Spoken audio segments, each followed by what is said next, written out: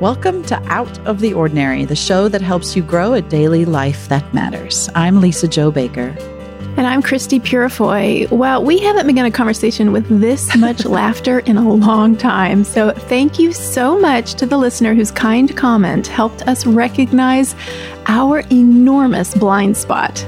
Yes, you guys, we take your contributions to our conversations very seriously as if you were sitting at the table with us. So, to Abigail, who sent in the comment, thank you for inspiring this conversation.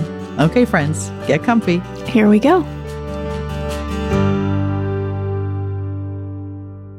So every week we talk about how this conversation isn't just Christy and I at the table, that we love to imagine our listeners at the table with us. And so when you message us or you email us or you tag us on Instagram and you reply, you chime in to the conversation, it's our favorite thing. You should know that. So gold star to Abigail this week. We had a few people message, but Abigail, your comment made me laugh so much because you called to our attention something that is exactly what a good friend at a table would do when you're having a conversation. They'd be like, wait, I think you missed something. So I'm just going to, if you haven't listened, you might want to go back and listen to our conversation from last week. We were talking about creativity and we were asking ourselves, does creativity decline later in life is one of our questions. And I personally was sort of bewailing my fear that my creativity days are over. And then I opened up and heard Abigail's sweet voice as she sent me this message. I'm going to read the first part of her message to you guys. She says, "Hi, Lisa Jo. I'm jumping into the conversation you and Christy had on the podcast this week." Which, by the way, I love that you are doing that with us. Please, more people do that. First, I think it's totally normal to feel tired and not so creative after finishing a major creative project like your most recent book.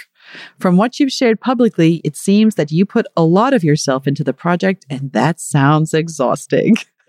So Lisa Jo, you shared this with me and I read it, and then she has some other great comments that I think we're going to address as well. So good stuff from Abigail, but you shared it with me. I read it, responded, and then we discussed it again this morning as we sat down to record. And I suddenly realized that she had just pointed out something that you and I did not recognize at all. No. When we recorded last week's conversation, we had this entire conversation and it was good. I think we shared a lot that was really true and some good, personal realizations about our own creativity and how it does feel different in different stages of life.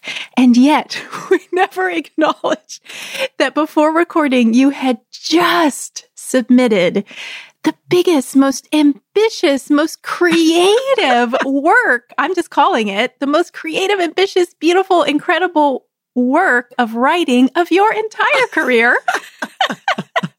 And so, of course, naturally, you would not be feeling super creative. You would be feeling emptied out because you had poured so much creativity over so long a period into what is going to be an incredible book.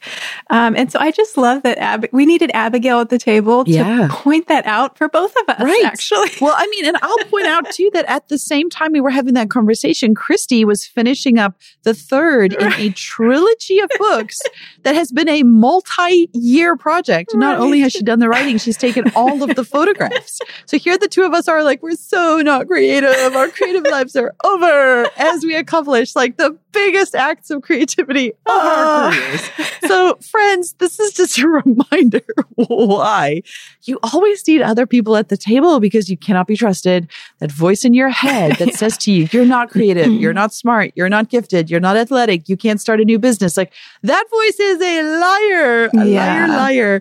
And it might be worth unpacking because it ended up being an interesting conversation. And spoiler alert, we did conclude that we are creative, but in different ways. But we had this massive blind spot to these hugely creative projects we had just accomplished.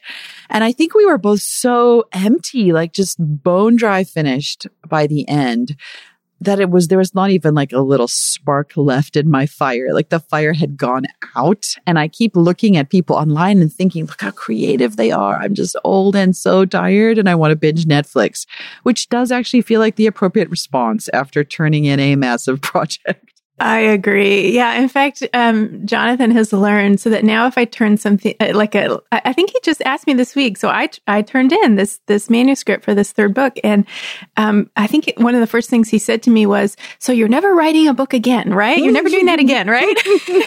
And it's become a joke with us because that's how I feel after every time I complete some big project. I'm never doing that again, which has proved itself to not ever be true so far. So it's become a bit of a joke.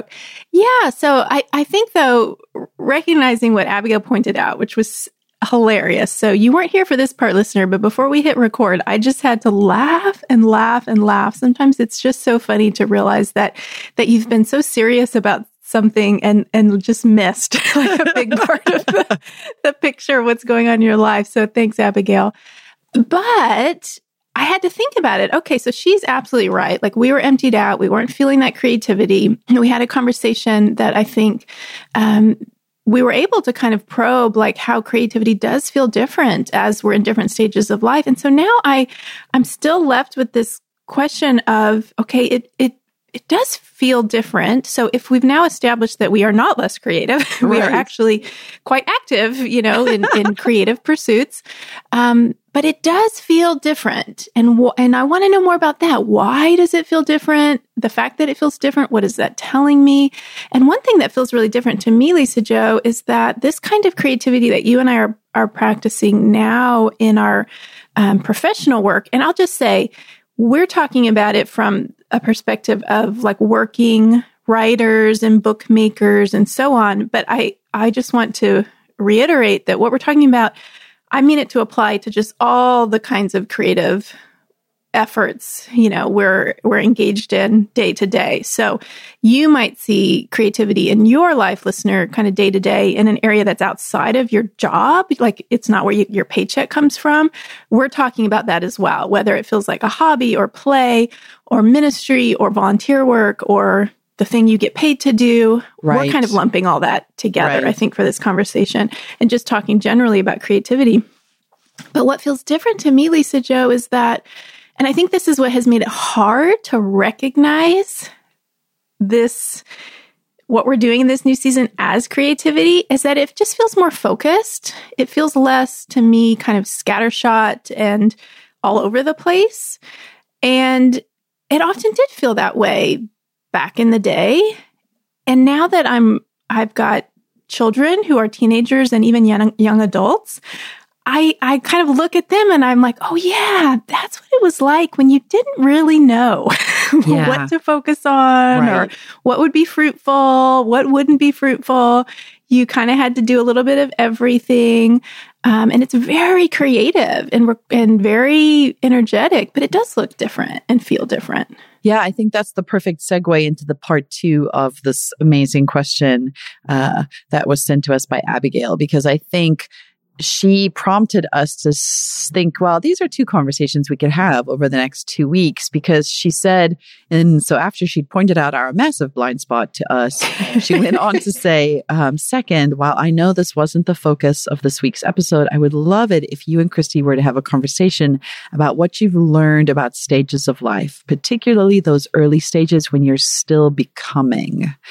And I just thought that's such a beautiful way to describe the first half of life when you're still becoming. And it did feel like that stage of life was defined by, I think scattershot is the perfect word. I just think about, actually, not just me, you too, all the moving, like all the different places we lived. Like Pete and I lived in all these different countries and different continents and different states. And we were constantly kind of trying out new jobs and new versions of, do we want to be parents yet? And do we want to live in an apartment? Are we going to buy a house? Like there's all this sense in which you're trying to figure it out. Am I going to be a lawyer? Am I going to be a writer? Like, what am I going to be? And I think that's what we're going to sit in a little bit today. And then next week, have a conversation more about this place in our lives where you are going deeper. You're not so scattershot. You're not so wide. Instead, you're deeper. Because I did say to Christy before we started this conversation, when we were thinking about Abigail talking about this deep creative work I had just done, I said, what's weird to me though, is there's a voice in my head when I look around and see how creative everybody else is, and then I tell myself, yes, but you just did this deep work and you're good at it. Like, this book was hard to write. Like, well done, you. Like, it was the most challenging literary effort I've ever created. And then this insidious voice says back to me, yeah, because that's all you can do. It's so sad, because that is a lie, because the flip side of that is, no, you can do that because you've spent so much time becoming good at that. It's like telling Venus or Serena Williams, like, yeah, you're good at tennis because that's all you can do. I mean, to a degree, that's true, right? Like, you've invested all of this time, energy, and effort, but like, the reason you're so excellent is because you've invested all of this time and energy and effort. Yeah. So I think that the first season of your life is about becoming, which means trying on all these different things you're trying to figure out. And then the second season is the sense in which you're more settled into yourself. I mean, the metaphor, of course, is that when I was younger, I was always trying on different clothes and styles and fashion and hair. And now I literally have a uniform in my closet. Like, I have the same colors, the same styles. I don't want to make decisions. I know what works for me. I just basically wear the same thing every day. And so I think that's it. We're going to have a conversation in two parts, a becoming and then a sort of settled in your closet that looks consistent conversation next week. Yeah. And of course, I mean, I don't even think we need this caveat. Our listeners know us well. Like, we're not offering up a formula. Of course, there are still going to be people in later stages of life. Of course, you and I know we'll experience this, Lisa and Joe, where there is still, we're always becoming, and there will always be new things. And so this isn't like black or white. We're speaking in nuance here. We're speaking just generally, of course. So this does not mean that I think once you have a certain milestone birthday, you never do anything new or try anything new or become some different version of yourself. Of course not. But yeah, things have changed. And I like that you brought up the geography, because I know, again, this wouldn't be true for everyone either, but I've definitely experienced that, you know, what was a becoming in my personality and just my life was mirrored in moving around, living in lots of different locations, learning different things about myself and my family and what I wanted in each place. And now, since age 35, I've been rooted in this place. And I can hear you, some of our listeners might hear it in the background. I can hear hammering and nail guns and things because we're building this cottage at Maplehurst. So it's like literally this intense work in the background of rooting ourselves even deeper into this place and even committing more completely to stay and to root ourselves here. So it's not going to be everyone's experience, but I like that there is this sort of geographic parallel to what we're talking about. So of course, I would never say, let's say about my placemaking and my homemaking and things I do at home, oh, I was more creative the first, 35 years of my life when I was always moving into a new home and having to like redecorate from scratch and, kind of rethink paint colors and, furniture. I was more creative then. Now everything, things more stay the same and they're more stable. So I'm less creative. We would never say that, right? That's clearly a ridiculous thing. So why would we say that about work or passions or, ways of being in the world that have become more steady or more continuous? They're not less creative, but it does feel different. There is maybe less of those infusions of like energetic newness, that we got. And you would get that, like the shock of it, I imagine, if all of a sudden you and Peter are in a whole new culture and speaking a whole new language around you, just the shock of that newness is intense. And it does call out a lot from you. But are you more creative in that place than you are today? No. Right. And I think part of what's interesting too is just how culture and society have shifted in the last 20 years even. And by that, I mean the pressures on you as you're becoming are different. And so I recently heard, of all people, Sadie Robertson Huff. I heard her speak at Passion. I was watching her and she talked in such a compelling way to this generation in their 20s. And she shared about how there is this growth in what is termed purpose anxiety, which I had not heard of before. And Christy told me before our conversation, she had not heard of it, which makes sense since we in many ways are sort of like in this more settled place of purpose. But we live in a culture now where there are like a million different voices telling you about what their purpose is and how they found it, and life goals or career goals or couple goals. And there's this deep pressure on people to figure out their purpose. And I think if we're believers, that pressure is exponential, because then there's this worry of like, what if I've missed what God has purposed for my life? What if I've made some terrible mistake and I'm on a detour and now I'm lost and I'm driving off a cliff? Like, there's this sense in which we imagine there's this one right road and we have to find it. And it's so stressful to think about it. And it can bring a lot of grief. Like, what if I missed that opportunity, or I had to leave too early? And is my purpose now, evaporating before my very eyes? And I think to a certain degree, Christy and I can relate to that. But we didn't have to contend with the messaging that surrounds everybody now, that's showing examples of supposedly deeply fulfilled people in their purpose. That is a lot to contend with. And I think as we think of the next generation, we look at our own kids as they are becoming in a culture where now like becoming an influencer is like a viable job option. Like, that's so strange. Like, the most we could have hoped for when we were growing up was like to be a movie actress or a pop star, and it was like so removed. There was no path to do that. Like, if you wanted to do that, you had to like live in America, and I lived in South Africa, or your parents had to, if you were here, that to move to LA. Like, now you could just buy a phone and, get a YouTube channel, and now you could be famous. So I just think the art of becoming now is more challenging. And, and I think art is the right word. Like, there's not a science to it. There is, and I think scripture is so beautiful in this way because it seems to acknowledge the art dimension of becoming, of who we are. I love the idea that throughout scripture is woven this dreaming new dreams, having visions, like, to create along with God. Like, there is a call into becoming.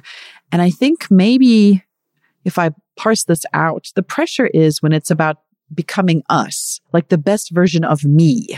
That feels stressful because I almost feel like it's like a hoarder mentality. Like, I have to have the best house and the best family. I think about these HGTV shows where their starter home is like this giant, massive, like 6-bedroom with a pool, So Peter and I, like, were in this dinky little apartment forever. We couldn't even get like the nicer dinky apartment. We were like in the worst one. And I think there's just, when we are trying to become and we are trying to become the best version of ourselves, we will always be disappointed. But if we are trying to become part of something bigger than us, and this is the beauty of Christ's kingdom, if we are trying to become part of the work of the kingdom, I don't know, Christy, it feels like it relieves a lot of the pressure off of who you're becoming, because you're not just becoming for yourself. You're not the end. Like, the end isn't to be the best version of you, the end isn't the one with the most toys wins, like, how sad. That definition feels impossible. But if the definition instead is becoming part of the kingdom of heaven, like, that's attainable, and it takes the pressure off of you. Like, it's not about who you are anymore. It's instead an invitation to you to become part of something way bigger than you that you can't mess up. Right? That you can't mess up. I mean, Lisa-Jo, you and I have said many times on the podcast, as we have shared stories about our backgrounds, but I do think quite a few of these conversations are probably in season 1. So if we have some new listeners, they may not have heard them, but if you go back, they're there, where we say again and again, what if you and I had known in our 20s, when you were in law school, and then when you were a new minted attorney in downtown Chicago, and I was in graduate school working on the PhD, and we were newlyweds, and before we had kids. I mean, that's when we met. That's when we first knew each other. If someone had sat us down then and said, Lisa-Jo, you will not go on working as an attorney, you will not be a human rights lawyer advocating in that way for very long anyway. Christy, you will not be an English professor. Yeah. Like, your lives will look very different. They will, maybe they told us what they would look like, or maybe not. But you and I would have been devastated, horrified. And shocked. Like, I would have been like, no, you're just wrong. Yes. What are you talking about? Right. And what I take from that, at least in regards to this conversation, is that, well, first of all, it's just good that we don't know, but also that now looking back, I have a much more expansive view of purpose and meaning, because I know that what we walked through was meaningful. Not because it was taking us, not because we were on a path headed toward the destination either of us thought, we were headed to. We weren't. We have ended up in very different places. But that doesn't mean that we had taken missteps. It doesn't mean that we were in the wrong place. I'll just say this, if we had not been where we were, you and I would never have met. Yeah. We wouldn't have shared these 20 years of work. We would not be podcasting. Like, so much that is a part of our lives today would not be there. Our husbands wouldn't be friends, and they've often done, lots of great work together. Like, none of that would have happened. All this fruitfulness would not have happened. And I'm not saying I was in grad school and you were an attorney in Chicago so that we could meet. I mean, it's not that simple, right? Fortunately, it's just beautifully bigger than that. But right there is one huge example of us never really being able to see the fullness of purpose. And so why do we think we can figure it out? Why do we think we can slap a label on ourselves and say, here's my purpose, I will pursue it. Right. Onward.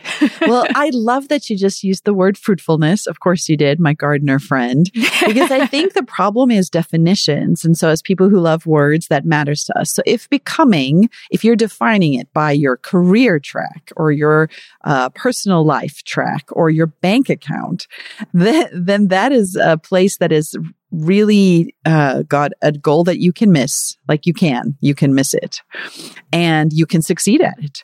And you can never feel content at it, because that is a finish line that constantly moves. So if that's your definition of becoming, you are going to live dissatisfied.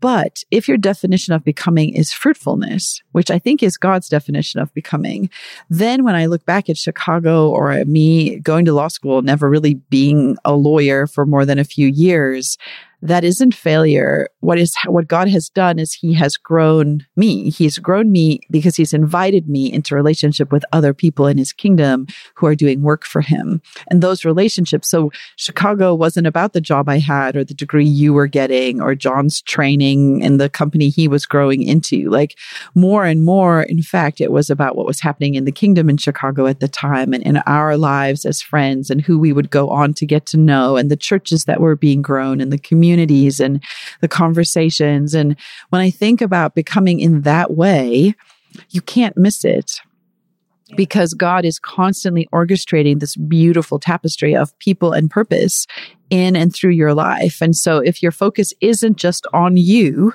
if you're not the king of your kingdom, if it's not the kingdom of Lisa Joe and it's the kingdom of Christ, Christ's kingdom is way richer, way more interesting, way more creative, and way less possible to miss, because there isn't just one way to measure if I have become now or not.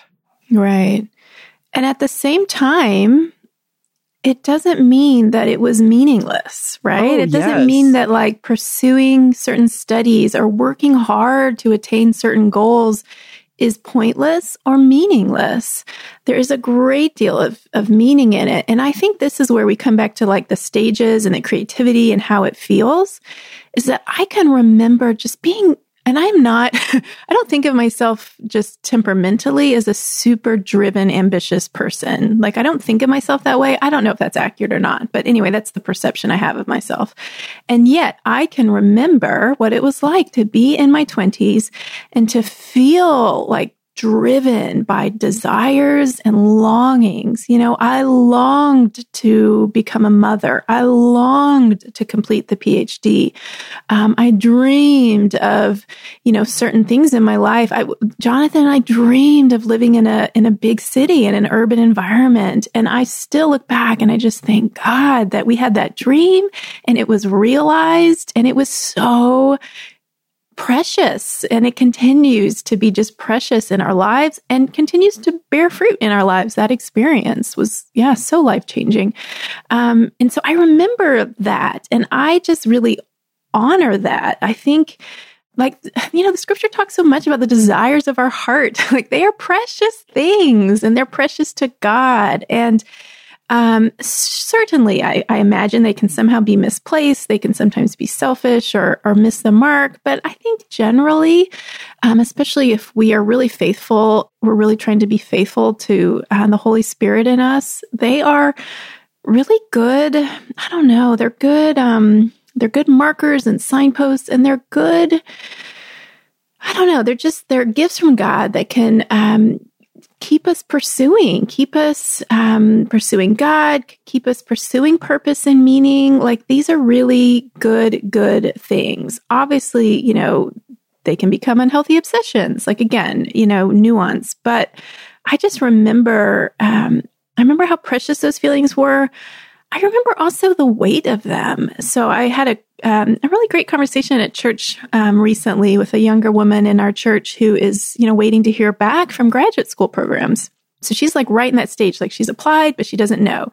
So I was just saying, oh my gosh, like that is a wild place to be. I remember that feeling where your whole future, it seems like, is in the hands of these people who will read your applications and decide, and you have no idea where you will go or what will happen next. And, it's just wide open. And that is so exciting. And it's so exciting to want things. And it's also a really heavy burden. I just remember like wrestling with God and staying up at night, just wondering, where will we be next year? What will happen? Will this thing I want ever come true?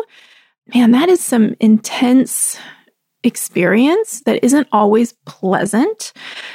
But I can look back and say, wow, I often was, just hearing from God, or there was a nearness to God in those seasons of longing that isn't really a part so much of my day-to-day life anymore. I mean, I know there will be seasons again of that, but as I said last week, like, I'm just in a more rooted, settled, content place where things just feel a little calmer, and I can appreciate that. But man, I remember just the intensity of longing and just, how good it could be, but how hard it could be. So I guess I just want to say, if that's where you are, like, it won't always be that way, but that is a good place to be, because that is such a huge part of becoming. It's such a huge part of becoming. And I would just also remind that it's not permanent, because I think that's often when we're younger, I'll say, we feel the sense that like, this is a forever that I'm in, like this painful transition, this job I had to leave, this disappointment this person feels in me, or I feel in my life, where I am. Like, there's a sense in which it can feel like, oh, this is it. Like, this is forever. Like, I'm going to live in this sadness or this disappointment or this stress point I'm in. And it's just not true. Like, it's not permanent, like we're going to move through it. And I remember, I haven't thought about this in a long time, but especially now, here I am, like, I'm the person who talked on this podcast for years about how we never owned a home and we only rented. And, for decades, like everybody else had like bought homes and lived in them for like 10 years before Peter and I ever actually owned a home. And so here I am settled with these kids who one of them's going to start going to college. It's insane to me. But I remember back to when we were living in a rental house in Virginia, and I was commuting into DC to do a job that just, I couldn't believe that was the job I was doing, because it wasn't a good fit. I didn't want to be doing it, but I was working hard for the money, as they say. You do what you have to do. And I remember though, so sort of the difference between when we're becoming in terms of a career versus we're becoming in terms of kingdom work, like who God is making us. And one of the things I felt really called to was to encourage women. And I also felt this deep sense. We had 2 little boys at the time, both under the age of 5, I think. But I just had this sense like that our family's not complete yet. Like, I was sure of it. And it seemed insane on paper. Like, we were just like keeping our noses above water in terms of work and finances. We had this tiny little rental house with a backyard that was basically a swamp with mosquitoes that would just rise up out of the grass and attack you if you went outside. It was not a great living situation. But I just remember believing so deeply that there was still like another person who was supposed to join our family. And the day when I found out I was pregnant with our daughter, Zoe, I remember like thinking, oh my gosh, I want to tell Pete, but tonight we are still going into DC because he was a professor and they would have what they called family night dinner on Tuesday nights with his students. And so I had to get the 2 little boys like dressed and 2 toddlers and ready to drive all the way into the city, and went into the city for dinner. And so then I had to sit through a whole dinner with all these students. And then as we were driving home, I was thinking like, when am I going to tell him and how will it be? And oh my gosh, like this is so exciting.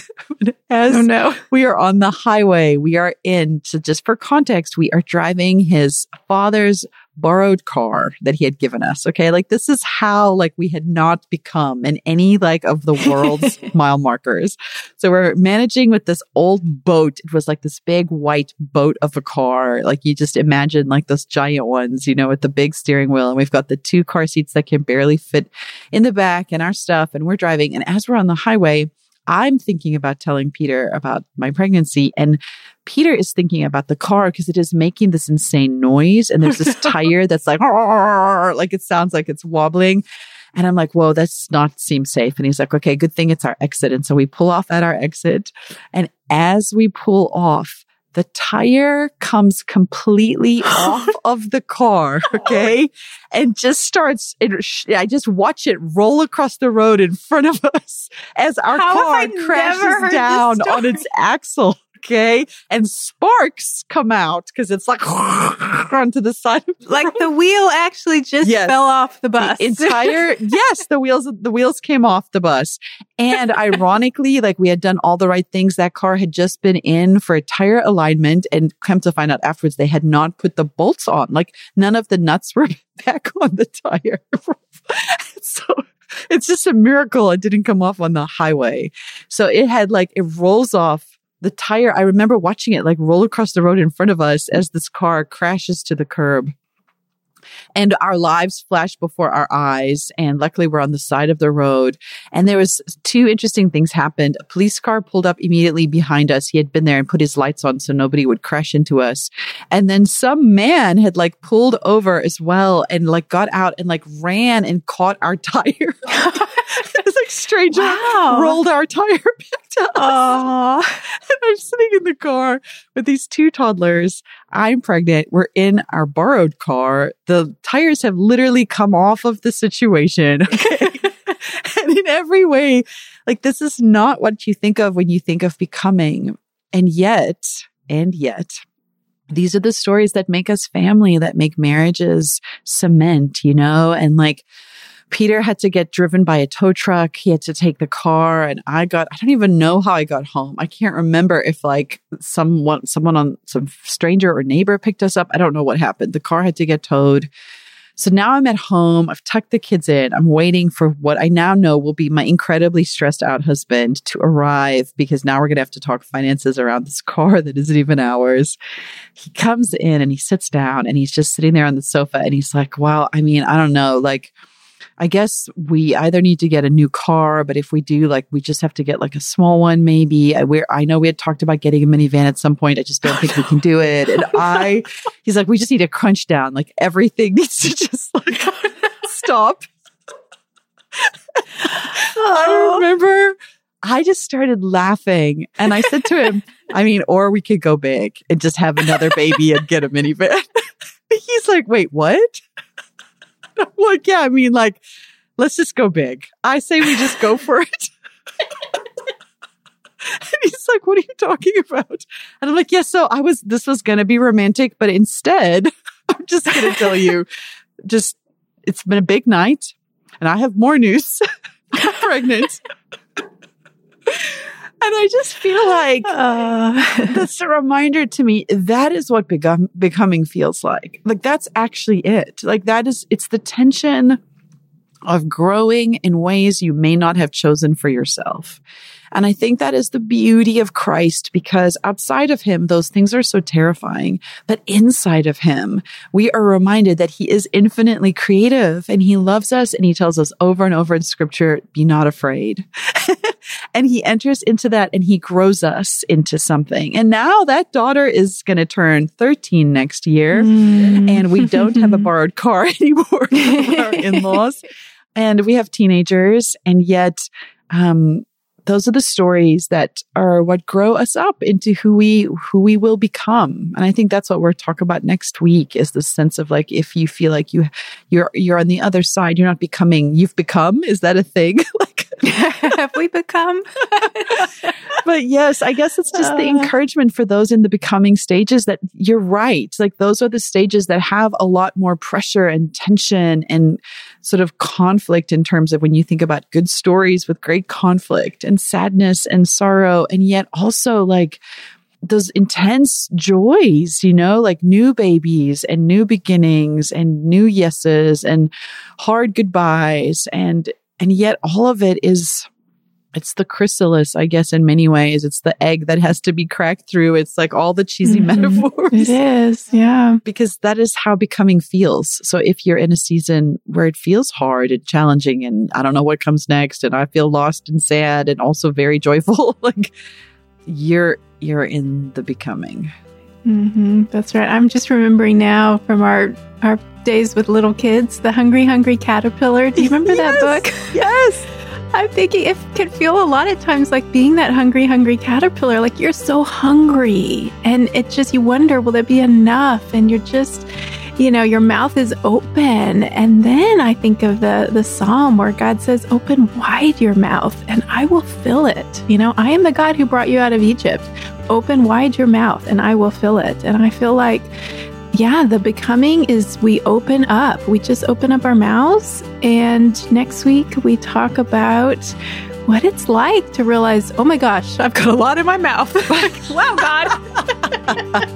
That's great. Okay, I'm full. It also is good, but that's next week. Come back for that next week. The butterfly stage.